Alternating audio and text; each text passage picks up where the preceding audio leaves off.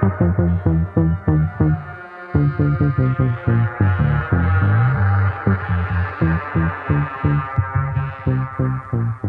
is Core of the Matter, the public affairs show here at 90.3 The Core, where we present important information on issues that impact Rutgers University and the entire central New Jersey community.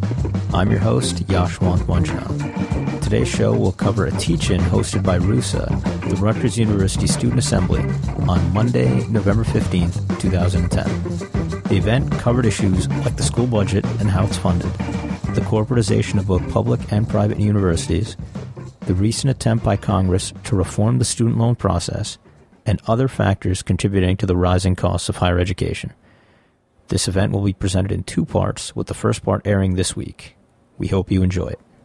Of the Rutgers University Student Assembly, I'm seeing tonight's event. Up before you are 11 immensely talented individuals who've worked very hard to put together the best presentation they can for you. But before I get started, there are a few people who I'd really like to thank. I really thank the Union of Rutgers administrators. They provided some money for advertising for the event. They were a big, great help. So please give them a round of applause. I'd also like to thank the executive for the Office of Budgeting and Resource Studies. They provided us with great and excellent graph and statistics, and it really helped us understand the Rutgers budget. So please give them also a great big thank you. Those for me personally are the two RUSA advisors, Lori Smith and Carrie Wilson. Without them, this event wouldn't be here tonight, so they deserve the biggest round of applause. So we're all here tonight to talk about one thing, and that is the Rutgers budget and the state of education today. Everyone here probably knows that across the country, tuition is rising. And why is that? You know, what are the effects and what are some of the implications? Why is it happening? Because it is a pretty new phenomenon which has greatly accelerated over the last 10 years. But the whole reason we put together this presentation was for the student body.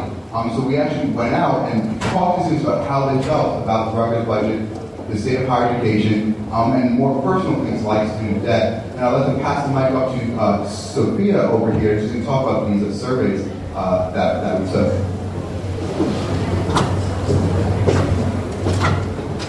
Hi everyone. Thank you for coming out. So my name is Sophia. Thank you for the introduction, and I will be talking about the surveys. So I want to tell you that the whole point of the surveys that we distributed was to assess how students feel about student loans and debts, to find out how they pay for college, and to determine who they think is responsible for these budget cutbacks. So let's take a look at some of our results. So when we asked the students, how do budget cuts affect their experiences at the university? We got that 96% of them experienced bus overcrowding. 57.3% experienced class overcrowding. 52% saw a decrease in financial aid. 51% knew someone who dropped out because of lack of money. 38.8% noticed substandard facilities. 11.8% had to delay graduation due to reduced course offerings. 7.3% noticed a decrease in student diversity, which is funny because we pride ourselves on being the most diverse school in the country. All right. In terms of paying for school, 67.3% had serious concerns about their ability to pay. One student's response was, this is a girl, yes, especially because I have a twin sister and I feel like it is really difficult because my parents pay double the money and I don't receive a lot of financial aid. It's really tragic. Because 92% knew someone personally who had serious concerns about paying for school. When we asked them about debt and loans, how much debt do you have? A good 6.7% said that they actually have less than $5,000. 11.1% said that their debt is around $5,000 to $10,000. 22.9% said that their debt is around $20,000 to $40,000. 27.1% said that their debt is around $40,000 to $60,000. 8.7% said that theirs is, Alright, so let's go over this again. Some people have some people's debt is less. They have around $5,000, which is good. Others, the majority that we interviewed, have something around from $20,000 to $100,000. So that is a lot of people and a lot of money that they have to pay back to the government.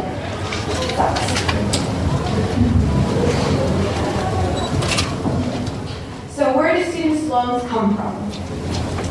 60.5% said that their loans come from the government, which includes, school-run organizations. 12.3% says that it comes from private lenders. And 27.2% said that it comes from both. All right, now this is a good question. When we ask the students, do they think that they're getting their money's worth at Rutgers? Only 35.8% said that yes, they do. And a whooping 42.8% said that they're not sure. And 21.4% said that no way, it's not worth it. So although a lot of students aren't sure whether it's worth it or not, at least a good portion says that it is. So who's responsible? All right. So when we handed out the surveys, we listed 4 possibilities of people that, students may think are responsible. Chris Christie in the state, Greg Shannon, the Rutgers football program, McCormick at the university, Obama and the federal government. 81% of students who marked one of the 4 said that they thought that Chris Christie and the state were most responsible. One student even wrote it, and Corzine, which proves that lack of funding for higher education is not only the problem of just one governor, it's the problem of many, and especially in New Jersey, it's been around for a while. So then there was a category for the same question that stated other. So students were free to write in their own suggestions of who they thought was responsible. 10% said that all of the above. A couple of students said that banks were responsible. My favorite was capitalism. Then one person wrote society and culture, another wrote economy, another one wrote unions, Republicans, inflation, and then the last one wrote whoever calls the shots. Why don't we give Sophia a big round of applause? Now we're going to talk and discuss a little bit about what the student body is thinking and feeling. We're now going into the more serious part of the presentation to go into the Rutgers budget and the state of higher education. And to go over about the budget itself, I was going to Kristen Clark of the University Affairs Committee.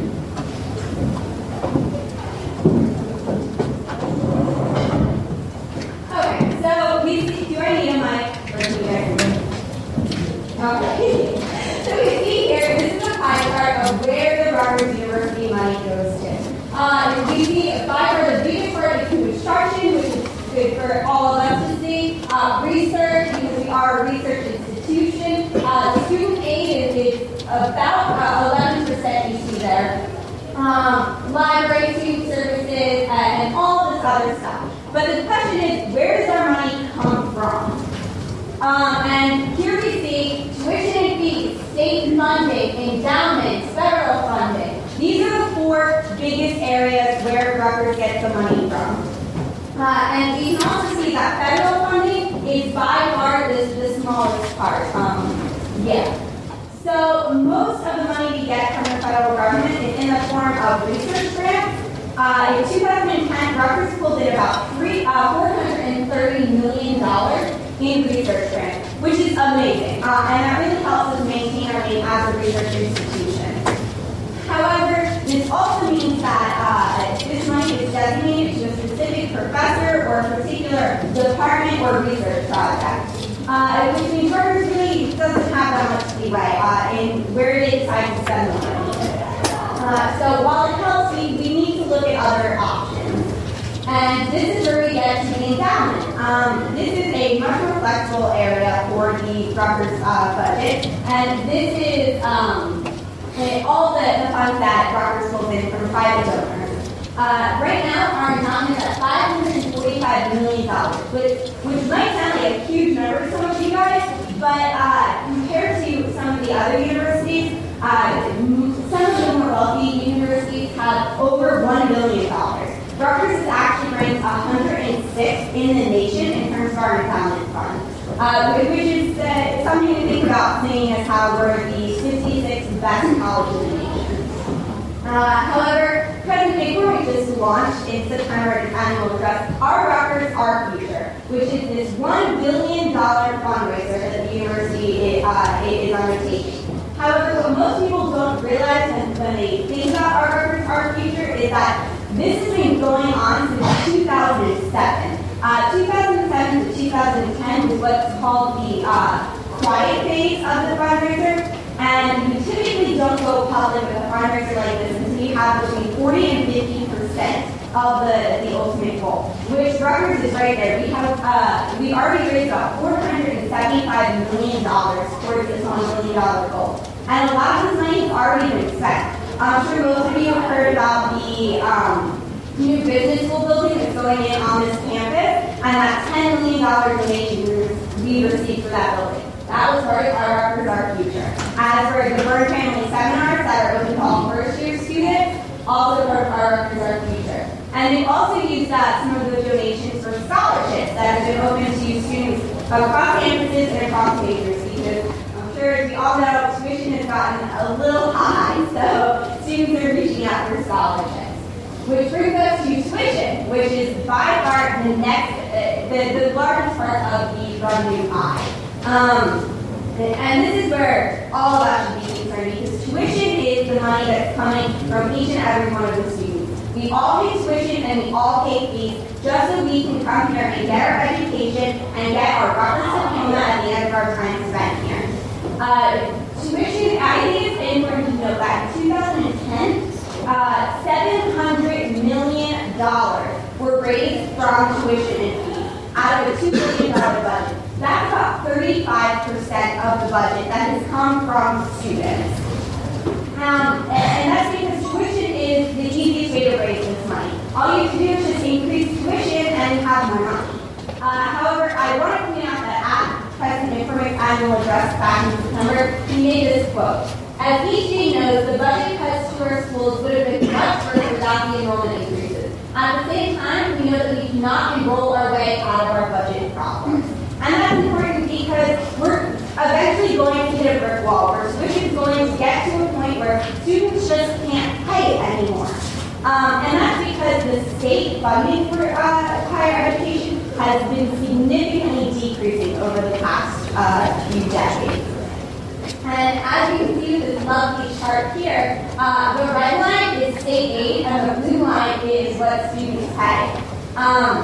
In 1990, the state was paying a little over 65% of a student's education, and the student was only paying 35%. In 2011, that's actually reversed. Students are paying 65% of their own educational expenses, and the state is only paying 35%.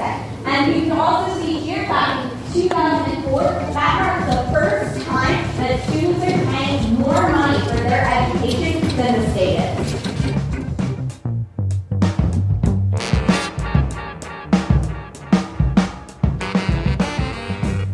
Welcome back to Core the Matter, the public affairs show of 90.3 The Core.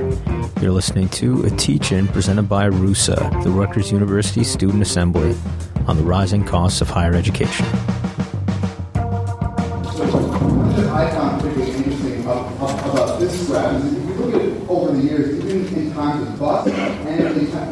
in times of boom, state support for the university had decreased. So this is a really interesting problem to have. We're not having the best friends off, but first we talk about the state of New Jersey and its kind of approach to government and higher education. Okay, so like Matt said, Kristen explained some of the bigger trends, and I'm going to talk specifically about New Jersey. New Jersey has the worst per capita funding for universities in the entire country, and at the same time we have the highest tuition, and that's 4-year and 2-year college and universities in the entire country.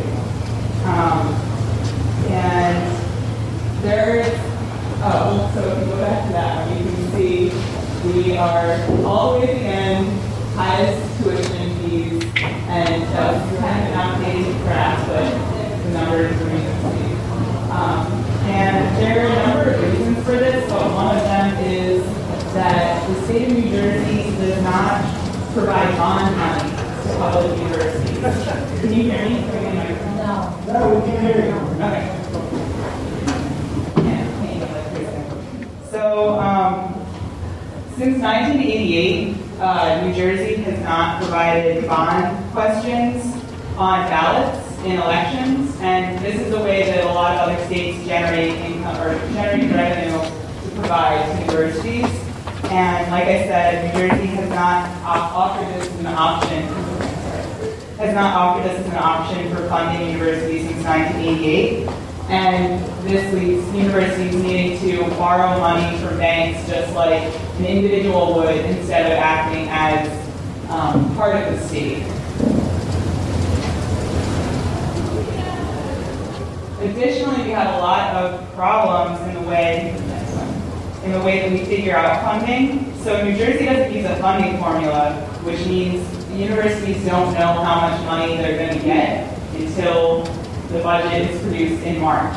And that's the budget that they need to operate on in the following year, the following academic year. We also don't use capacity formulas, which means that the budget is determined without taking into consideration what the actual needs of the university is going to be. So they don't use projected enrollment numbers or anything like that to provide funding to the universities. And the reason we always hear for why our funding is so low is budget crisis. And New Jersey has the third biggest deficit in the United States and is among the heaviest borrowers. And so we're always hearing about budget crisis, right? New Jersey is infamous for not managing its money well. But at the same time, we have one of the highest percentages of millionaires in the nation. We are way over here, second only to Hawaii. So we have lots and lots of millionaires in the state of New Jersey. Which begs the question, why this past summer did we not instate a millionaire's tax? If we're so broke and we need money so badly, and we're so worried about our deficit, we could have made $600 million in tax revenue if we could apply a millionaire's tax. But this summer we had our opportunity and it failed. It died on the floor. And then we have to wonder, what are priorities in New Jersey for spending? And you can see on the slide, it says that corrections has increased at 2 times the rate of higher education. And the implications of this are that more students, especially minority backgrounds, wind up in prison than in college housing, which I think is kind of problematic and makes us, I think, need to question our state's priorities.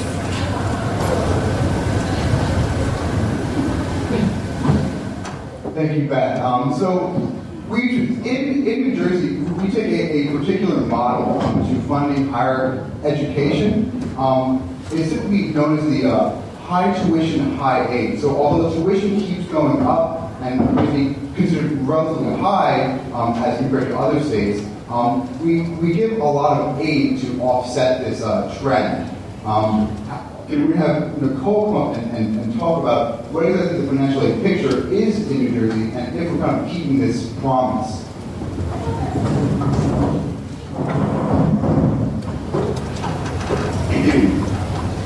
Hello. Okay, foremost, I would like to address the basics of financial aid.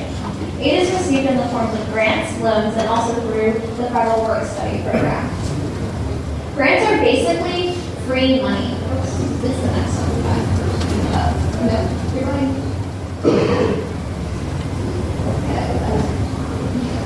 There we go. All right. So grants are basically free money. This is money that's granted to students that students will have to repay. Loans, however, students will have to repay, unlike grants, and they accumulate interest over time. Among loans, there are subsidized loans and unsubsidized loans. Subsidized loans are awarded on the basis of financial need. You won't be charged any interest before your first payment. Unsubsidized loans, however, charge interest from the very first time that the money is dispersed. And finally, the Federal Work Study Program is a program in which students are awarded financial funding through part-time work with their university. Among the financial aid that's granted, it's either granted under a merit-based aid or need-based aid. Merit-based based on academic performance or possibly a talent that a student possesses. And need-based is based on their financial need. To evaluate need-based aid, students will fill out the FAFSA form, which is composed of about 130 questions.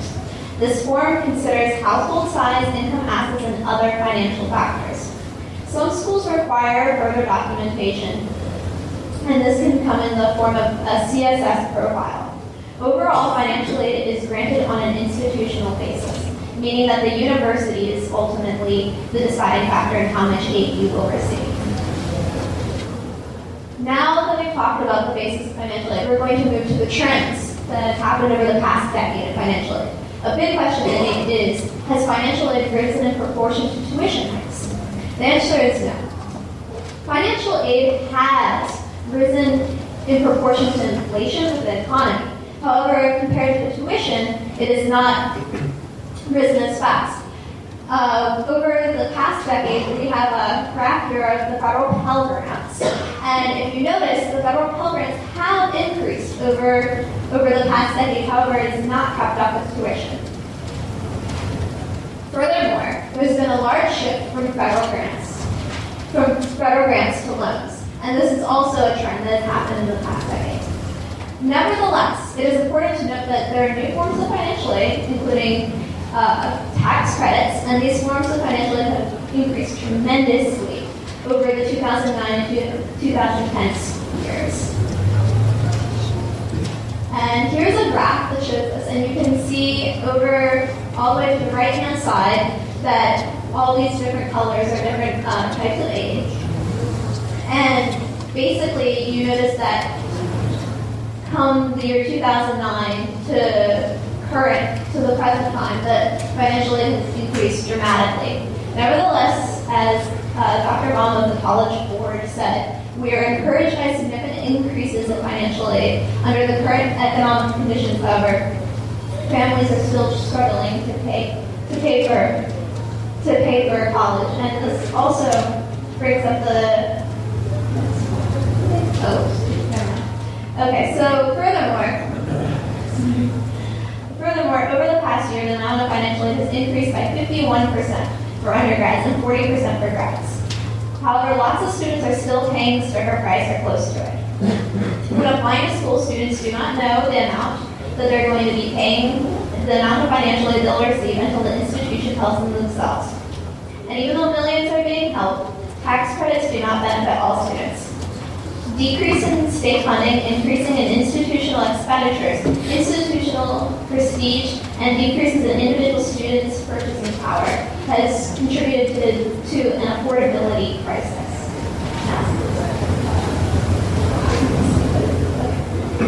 Furthermore, we are looking here at the different reductions in financial aid that has affected Rutgers University and the state of New Jersey. you can see that there's the New Jersey class loan, which had its funding depleted, meaning that students will have to start paying back this loan while they're still receiving their education. And then there's the EOF cuts, which were there's a 4% increase in tuition at Rutgers. However, there's a decrease in state funding, which led to many students getting a huge decrease in their financial aid. And nevertheless, even though there are these cuts, Rutgers University is very good when it comes to granting financial aid to students. Rutgers granted over $91 million this past year. Nevertheless, students are still struggling. Now, when students struggle amongst financial aid, they oftentimes turn towards the private sector and look for loans. This graph here demonstrates that over the past decade to the year 2007, the amount of private loans that were taken out were increased by quite a bit, and that was $17 billion as of 2008, which is $1.5 billion increase than like a decade ago. Now, you might be wondering what the demographics of the people that are taking out the private loans are. These people generally there's a large portion that are just middle class to upper middle class students that are taking out private loans. However, if you look at race and ethnicity, it is more likely for an African American student to take out private loan than another student. Furthermore, loans are oftentimes backed up by marketing techniques that try to get people to get loans instead of going for federal loans, and also sometimes parents or families or students would rather take out a private loan than a federal loan. Finally, we reach to the unfavorable costs of private loans. Private loans can have the highest interest rates. These are interest rates that would be much higher than any federal program, and they range between 5 and 19%. And students, unlike if they had a federal loan, are not eligible for important deferment, income-based repayment, or loan forgiveness. Overall, private loans are the riskiest way to finance your education. Students and families should try to look for all possible federal financial aid means that they possibly can before they resort to private loans. Thanks, Nicole.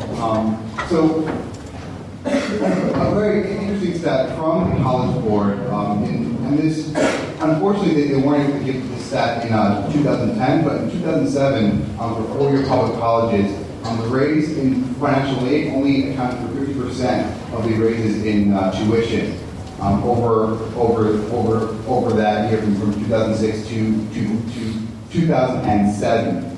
So it does bring up a pretty questionable thing about how much are we getting enough financial aid? What is it out there for students?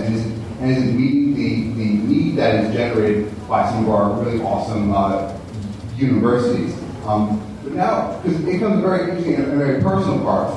Education is always talked about as an investment, right? And it really truly is. But now it's starting to become a big concern of how much of investment are you making and how much are you going to have to pay back. And Eric talked about student debt and what that means. Welcome back to Core the Matter, the public affairs show of 90.3 The Core. You're listening to a teach-in presented by RUSA, the Rutgers University Student Assembly, on the rising costs of higher education.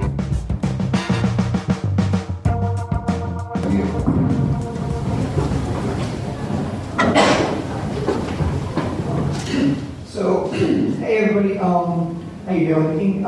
Increasing debt is something that we've all seen in the news headlines recently. In the housing market, increase that was making a lot of headlines with foreclosures and with the collapse of a lot of major banks and the federal bailout that you may remember was something around $800 billion was infused into the banking system. And we've heard about how consumer debt has increased over the past several decades, so the American household is more in debt than it was 3 decades ago. But something that we haven't heard a lot about until recently, and we're just starting to hear more about, is student debt. So we want to continue that trend of hearing a lot about student debt because we think it's a really important issue.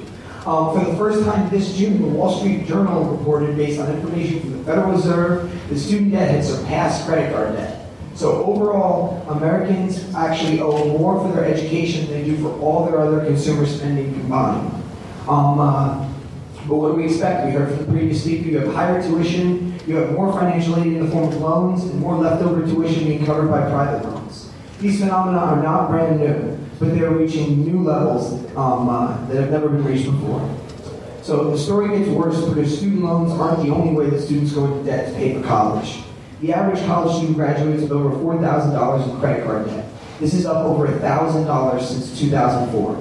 The number of freshmen with a zero credit card balance has dropped from 69% in 2004 to only 15% today. And the number one reason that students cited for using a credit card was that they didn't have the savings or financial aid to cover all the costs. The problem of debt,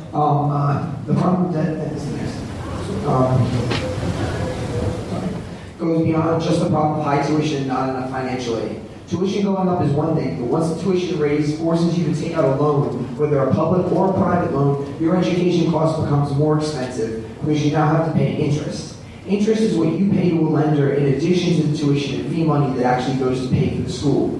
Interest rates range from, I think, 5 to 19%, like Nicole said before. I got it. I said to do that. At the time of the American Revolution, interest in all 13 colonies was capped at only 6%. The Bible, Torah, and Quran all have moral rules against usury and the charging of excessive interest because it's seen as exploitative to take advantage of someone in need, in this case, students who need money for education funds. In addition to interest, lenders also charge regular fees as well as fines or penalties for late payment. This system can make it difficult for someone to get out of even a small amount of debt because they have to put their money towards interest and fees instead of being able to pay off just the amount that they borrowed. All this extra money adds up to a lot for lenders. In fact, in its 2004 annual report, Sallie Mae, the largest originator of student loans, reported that debt management revenue was up 30%, more than any other revenue stream. But that's all dollars and cents. That's all about like the quantity and the amount that the number is actually going up, which is very intimidating for a lot of people while they're still in school. Some people are able to defer their loans. Some people have started to pay back their loans already. But what we really came here tonight to talk about and to really try to emphasize was how this actually affects people's lives, like both in the here and now, but also in the future. You may be seeing it affect older siblings or whoever it is that you know that has debt. And what debt really means, and this is a phrase that I took from someone else, but it means lost opportunity. It means it's something that you're not going to be able to do that you wouldn't have been able to do in the past. So one thing we learned is debt means for people is it means stress. Remember we said 67% of people at Rutgers that we interviewed said that they had serious concerns related to paying their own tuition. And 92% of people said they knew someone who had serious concerns. But beyond stress, it's like I said, those things that you're no longer able to do. Students who are highly leveraged, as in they have a lot of debt compared to what they're able to produce in income, will have trouble taking out loans to do things like buy a car, buy a home, or start a business. Students in debt are obligated to get a job immediately to cover the costs of debt, as opposed to taking time off to develop or travel. They are more likely to choose a job based solely on its salary and less to consider what their career is and what they want to do with their lives. The New York Times reported that Miss DuBois, now 24, quickly gave up her dream to work in an overseas refugee camp. The pay, she said, would have been enough for me, but not for Sallie Mae, her lender. So the point is kind of there that people are no longer able to make the decisions that people were able to make in the past. And like the thing we really want to emphasize to you, and I kind of brushed over the graph, but I think people saw it and they get the implication that debt has doubled in the last 10 years. So this is not something that like, everyone knows what it's like. This is something our parents have been through. This is a completely new phenomenon that people do not expect. And based on what happened with the foreclosure crisis, I think we have to pay very close attention to what this means. The other thing I want to talk about is employers consider credit scores when selecting employees. There's lots of states that are considering laws to bar this. But the fact is that they go to credit score reporting people. So if you basically have trouble paying back your student loans, you're also going to have trouble getting a good job, which would in turn help you pay back your student loans. So that's just another way you're kind of getting stuck in that. No, actually, that's not. The other big thing that may affect some of the people in the room that we've heard about is the expression boomerang kids. That's because 85% of college graduates now move back in with their parents. This is another new phenomenon. It used to be possible that once you graduated with an undergraduate degree, you could live on your own like a regular person, but that doesn't seem to be the case for most people who graduated from college. And the other thing that people say is, oh, college debt, just like they used to tell people who want a home, right? College debt is good debt. It's good debt. You want that debt because it means you're going to get a good job and you're going to pay off that debt. Unfortunately, what we're seeing more and more in our economy, what I think a lot of people here already know, I don't have to show you a graph to tell you, you can't guarantee you're going to get a job. And all other people who are getting jobs, you can't guarantee you're going to get a job in your chosen field. You may be working in retail, unfortunately. The other thing I want to say is that our generation, maybe the first generation, not be as well off than our parents. And just in the past 2 years, the unemployment rate for college graduates has doubled to 9%. So I gave you a little bit of information about how this system is bad for us and how it hurts students and how much debt we accumulate. So this isn't a system that just hurts students. This is a system that's actually stealing or indebting everyone in society. And that's what I want to say.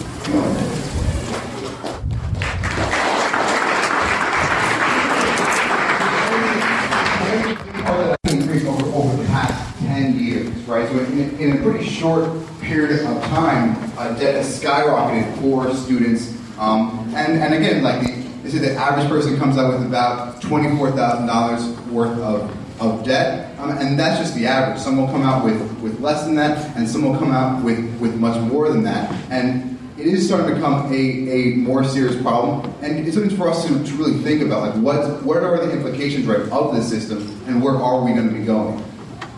Let's talk a little bit about the history of student debt, like what happened, what is it. I'm going to talk to Kevin over here, and he's going to talk about it. Hi everybody, my name is Kevin, and I'm here to tell you about how student debt and loans have changed over the years. Alright, so it all started in 1965 when Lyndon B. Johnson signed the Higher Education Act. And this allowed federally granted loans and scholarships became available to students at this time. Then in 1978, the Bankruptcy Reform Act passed, which what happened was a lot of graduate students were claiming bankruptcy as soon as they graduated as a means of erasing their debt. And in order to counteract that, there was a waiting period for discharging the debt that was 5 years, and then it was increased to 7 years in 1990. In 1988, Congress decreed that federal student loan debt can no longer be discharged by claiming bankruptcy. Loans for education, interestingly enough, were the only kinds of loans subjected to this inescapable form of debt. And in 2005, these same protections now apply to private student lenders. So, all student loan debt is impossible to escape via bankruptcy. Additional protections from student loans were the statute of limitations on collections, the right to refinance, Fair Debt Practices Act, and the Truth in Lending Act. What this means is it can make you subject to wage garnishments without a court order, suspension of your state professional licenses, garnishment of Social Security and disability income benefits, also withholding of IRS tax refunds, all from private banks and institutions that you owe money to. But why put students in this position? The reason is because it makes other people money. It's extremely profitable to the banks. So what happens is, when you default on a student loan, the government pays the firm the balance of the loan plus interest. To them, it was a no-risk loan from the start. They were guaranteed to get the money back as soon as you gave them your signature. The government then employs a collection agency to get the money from you, so they get the money for them. Now, interestingly enough, these collection agencies are often owned by the same company that loaned you money, so they essentially get to double dip into your back pocket when you default.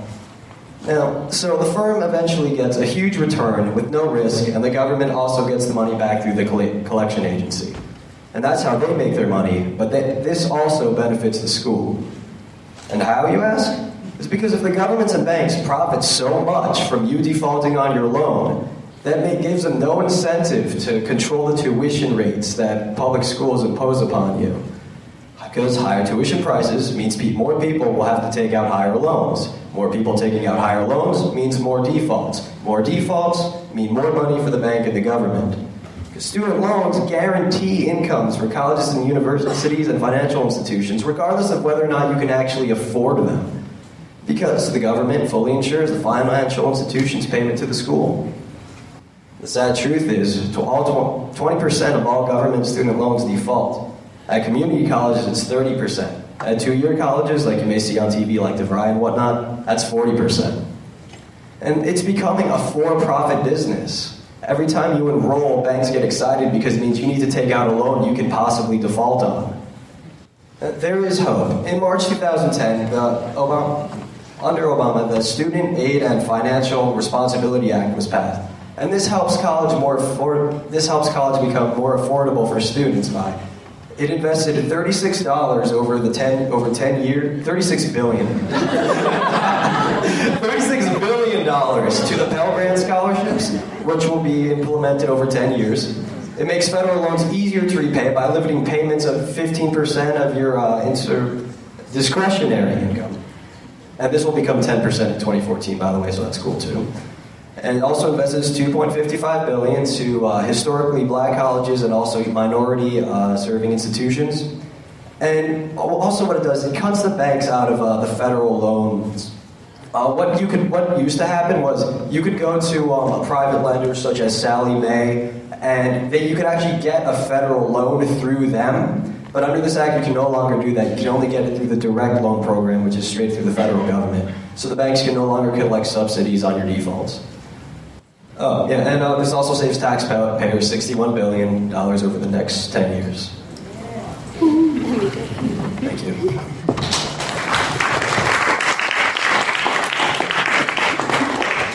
So it's very interesting what form student loans have taken and what form they will take over the next 10, 15, 20 years or so. And it's actually very important that SAFR did get passed because it did help a lot of students. It's also saving taxpayers $61 billion over the course of about 10 years.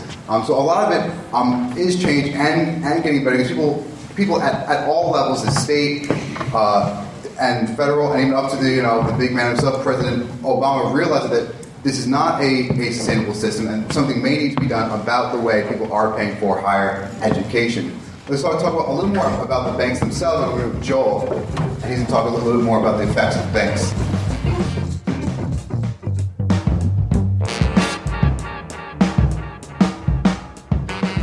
Welcome back to Core the Matter, the public affairs show of 90.3 The Core. You're listening to a teach-in presented by RUSA, the Rutgers University Student Assembly, on the rising costs of higher education. So, loans, banks, this is how we as students afford to go to Rutgers. The public sector divestment of education has created an entirely new generation of students. We always hear stories from our parents or the older generations and how they worked their way through school. How holding down only one or two jobs allowed them to pay for their education. These are the same people who take no pity in our generation as we struggle to pay for school. They call us lazy or entitled, then bore us with their stories of how they paid for school. I've been lectured many times, and they're wrong. When they were in school, government paid for education. School was heavily subsidized because it was seen as an investment in the future. Today, however, our tax dollars go to far more important areas like war and keeping potheads in jail. The demand for school still exists, but the money does not. This is where private banks come in. They fill the void the government has created. These private banks are able to give us all free money. We are a good investment, we graduate, and make more money than the generation before us. But now, fewer and fewer people are able to afford school, and banks are the only option. This allows banks to charge ridiculous rates because there is no alternative from other organizations. There are not enough government loans to appease all the students that need it. These banks are the ones who are making money from education. Banks are the ones who create all these advertisements. They are the ones who fuel the record enrollment in school. At every involvement fair here at Rutgers, the banks always have a huge presence. Nothing is done to protect the most vulnerable class, students, from this predatory lending. The greater number of students that can't afford school without loans, the greater the profit reaped by the banks. In fact, most of the banks are actually owned by the same people. For example, Bank of America owns Merrill Lynch, and Wachovia is actually owned by Wells Fargo. All of our money ends up in the hands of a very few select number of people. While students control very little capital in the markets and struggle to make ends meet, these banks walk away with billions of dollars. Poor college kids do not have lobbyists. Big banks do. The banks are the ones who are motivated to keep the status quo. We stand on one side as students already in debt, while on the other side are the banks. Who do you think is winning this fight? Why would a government invest more money in school to appease students when these banks earn a record profit? These banks spend millions at various lobbyist schemes every year to keep us, the students, poor and desperate for our loans. Sallie Mae is the largest student lender in the country, and these guys started out as a public entity to help us students. Now they are a privatized corporation exploiting poor college students for incredible profits. Sallie Mae has even employed felons to work as their personal loan sharks when collecting from us students. John Boehner, the future Speaker of the House, has received over $122,000 from the Sallie Mae Political Action Committee. And any politician can make a state budget work by simply cutting education. There is some hope. SAFRA has passed. The federal government has closed one of these scams at least. Tax money no longer subsidizes the private student loans. Instead, that money comes directly to us. This is good news, but the amount of money the government gives us is still not nearly enough to pay for the ballooning costs of school. Money talks, and we as students are a hot commodity. Our debt is traded and sold back and forth.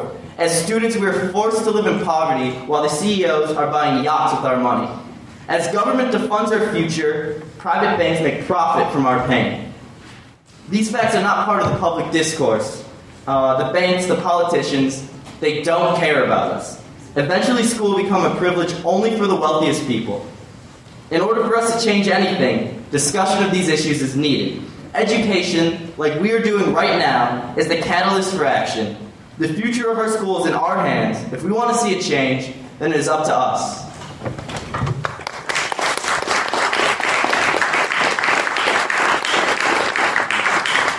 So something that we definitely want to bring up tonight is that this is not just a trend local to New Jersey. As you mentioned previously before, this is a national trend. And all over the country, people are experiencing a lot of the same effects with student loans.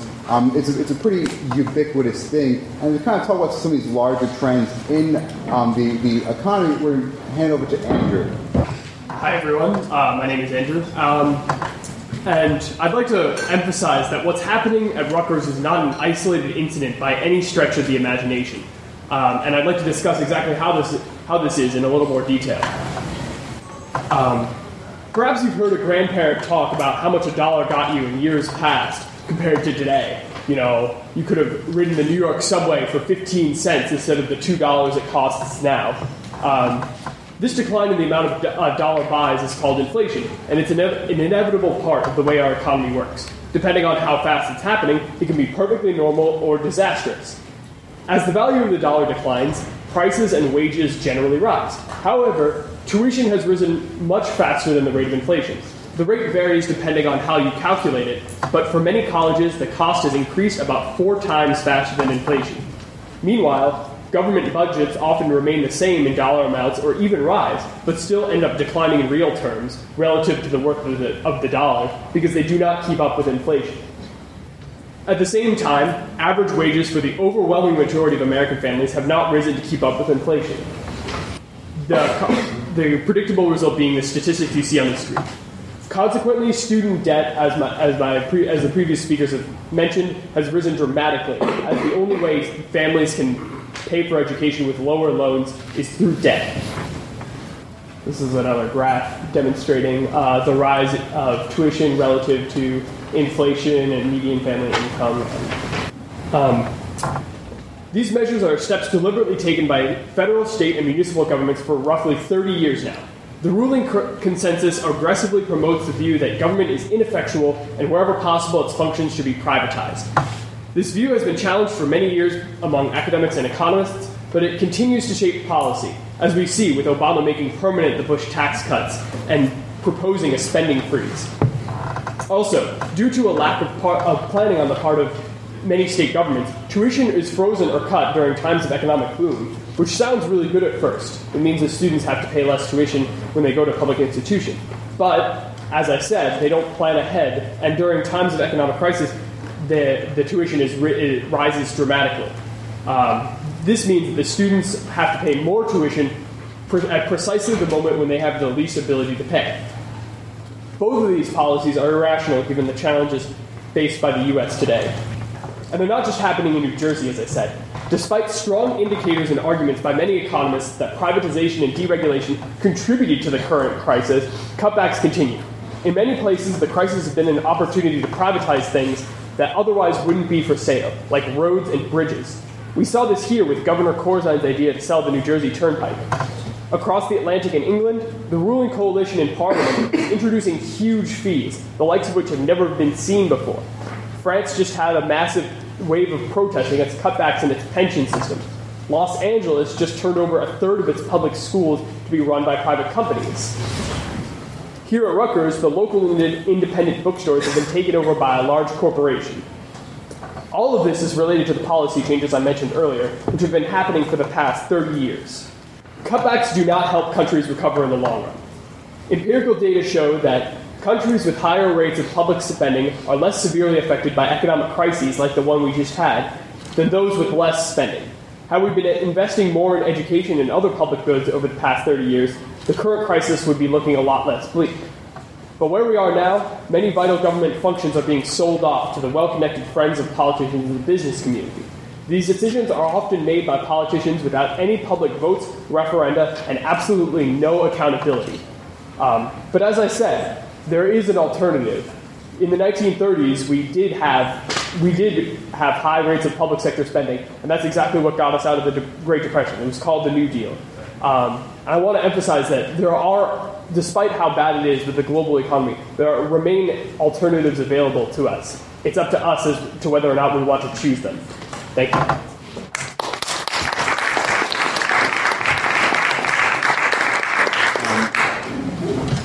So I'm going to have John Knoble talk a little bit about what happens what happens to a public university as state support starts to disappear.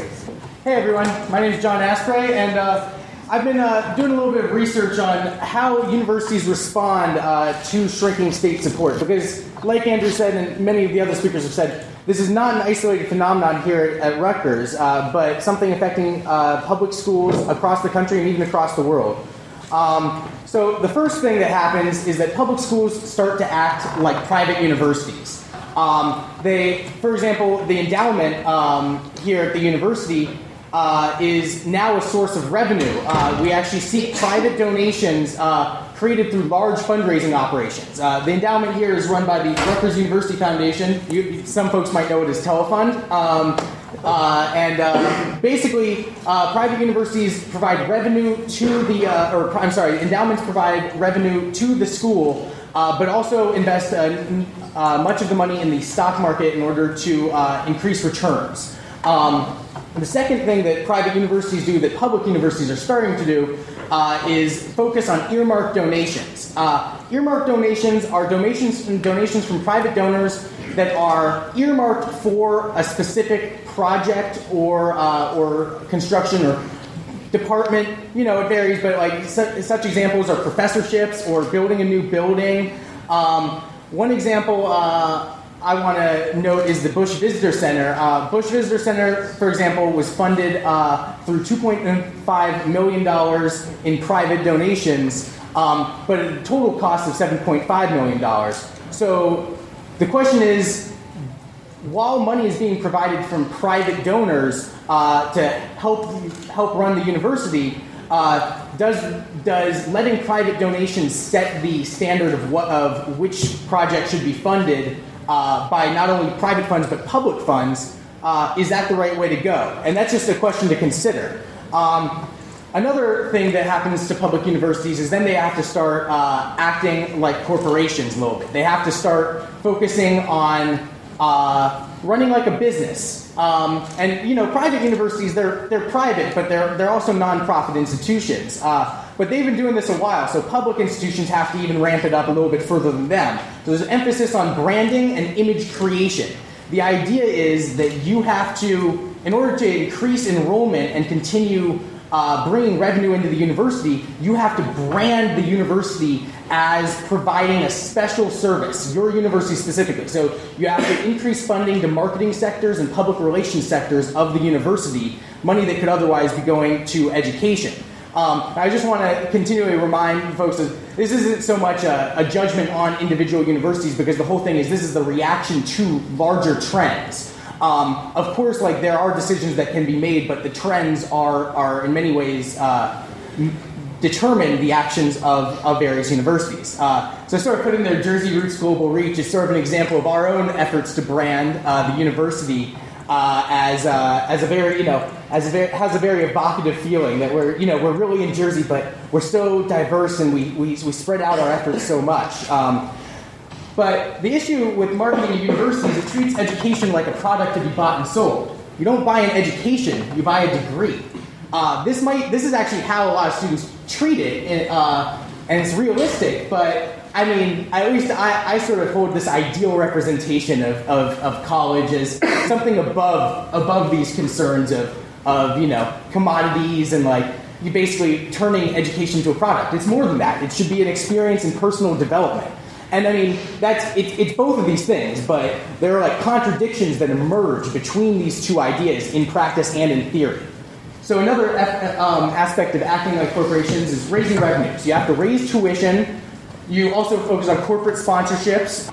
Basically working with certain firms who, if you contract with them as the sole business partner, you can get discounts or added profits. Do that. Also, something is industrial academic partnerships. What this is in lieu of state funding for research, schools will accept donations for specific earmarked equipment for various companies. So, for example, Novartis as a firm working on, I believe it was a plant science project, bought some equipment for UC Berkeley about a decade ago with the contracted agreement that intellectual property, the actual knowledge and research produced there at the university, was sort of up for sale to Novartis. They basically got first dibs on 1/3 of the intellectual property and basically the patents produced by the university. So this is really serious. We're actually selling the knowledge of the university in exchange for the very machinery to produce it. It's kind of weird. And of course, cutting costs. Bigger class sizes, online courses.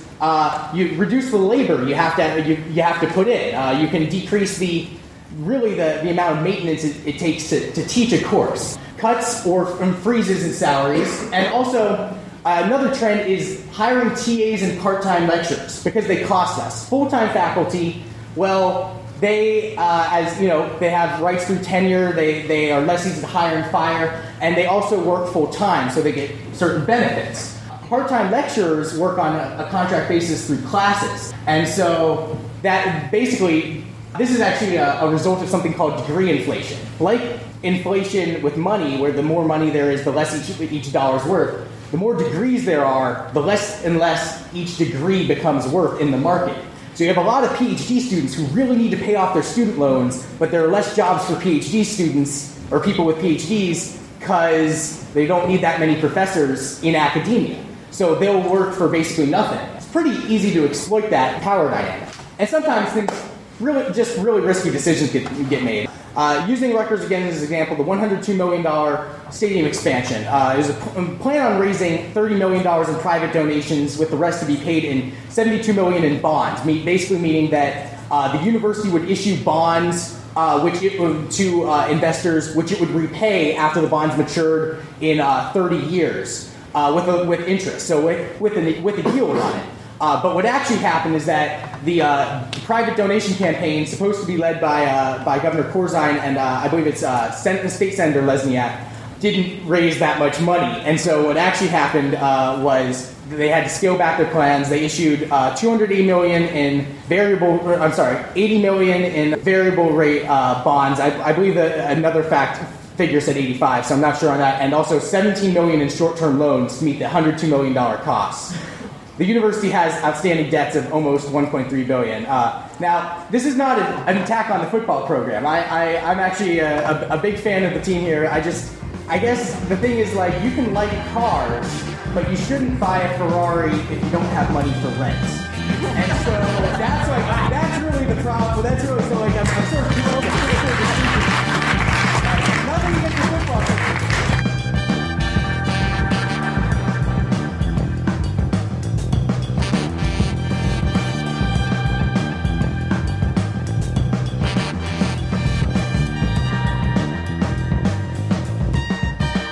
Thank you for listening to part 1 of the RUSIT teach-in on the rising cost of higher education.